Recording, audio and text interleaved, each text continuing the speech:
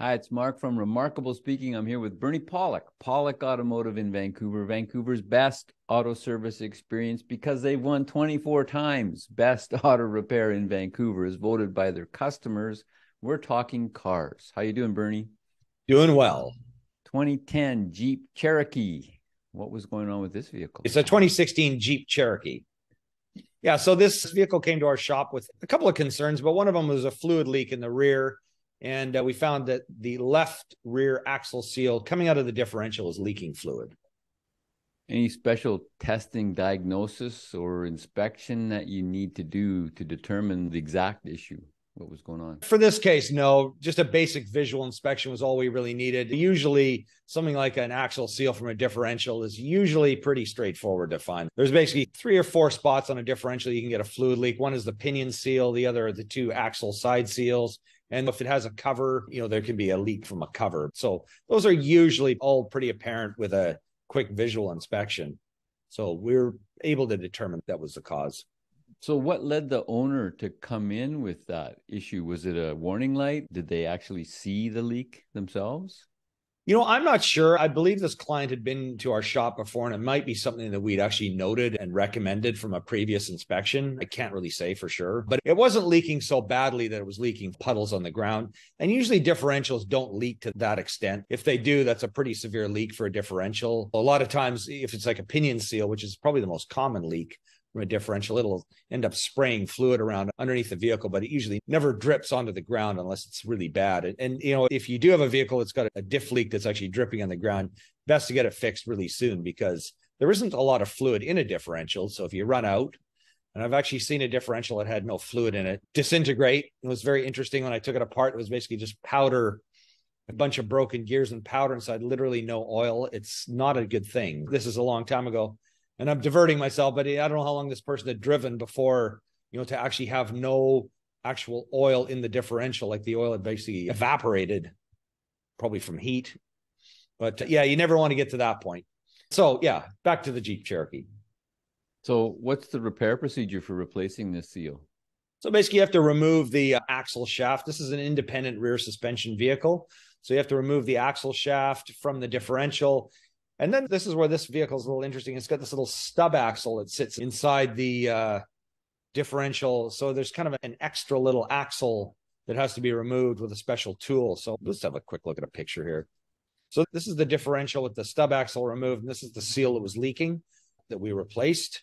It's a quick little picture show we have here. So again, there's the differential. You can see the right-hand wheel over on the other side. And this is a tool we use to remove the little stub axle. So it requires a slide hammer to pull this little shaft out. It's held in with a little circlip. I'm not sure why they do this as opposed to just putting the axle shaft straight into the differential, which a lot of vehicles do, but for some reason they chose to do this. So it's a little bearing knife that we just put on this little cutout here and pop the axle out, clean all this piece up, and then put it all back in. So that's basically it. Were there any other parts that needed to be replaced at the same time? No, that's all that needed to be done. Actually, I'll just get back to this picture show real quick.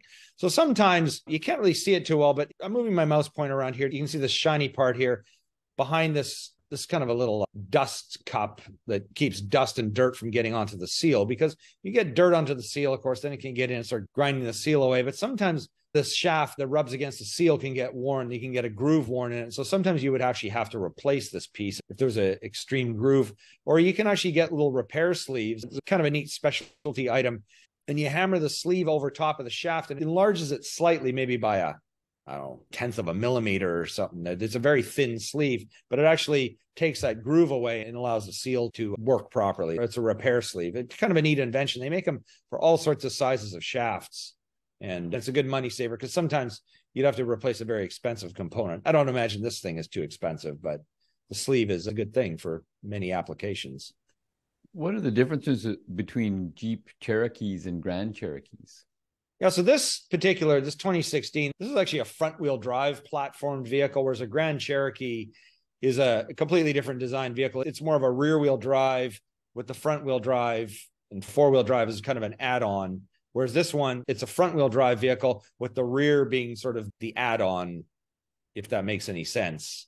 Predominantly front-wheel drive. So It's a different vehicle. Now, I actually did a little research because it seemed like there was a time when Chrysler stopped selling Jeep Cherokees, and I couldn't quite get the time frame right, but I know there was a certain point around the 2000s where they just stopped. Cherokees just weren't sold anymore. But I looked on Wikipedia; they seem to list them as being continuously produced. But it seemed like at some point around the late 90s, early 2000s, they stopped making Cherokees.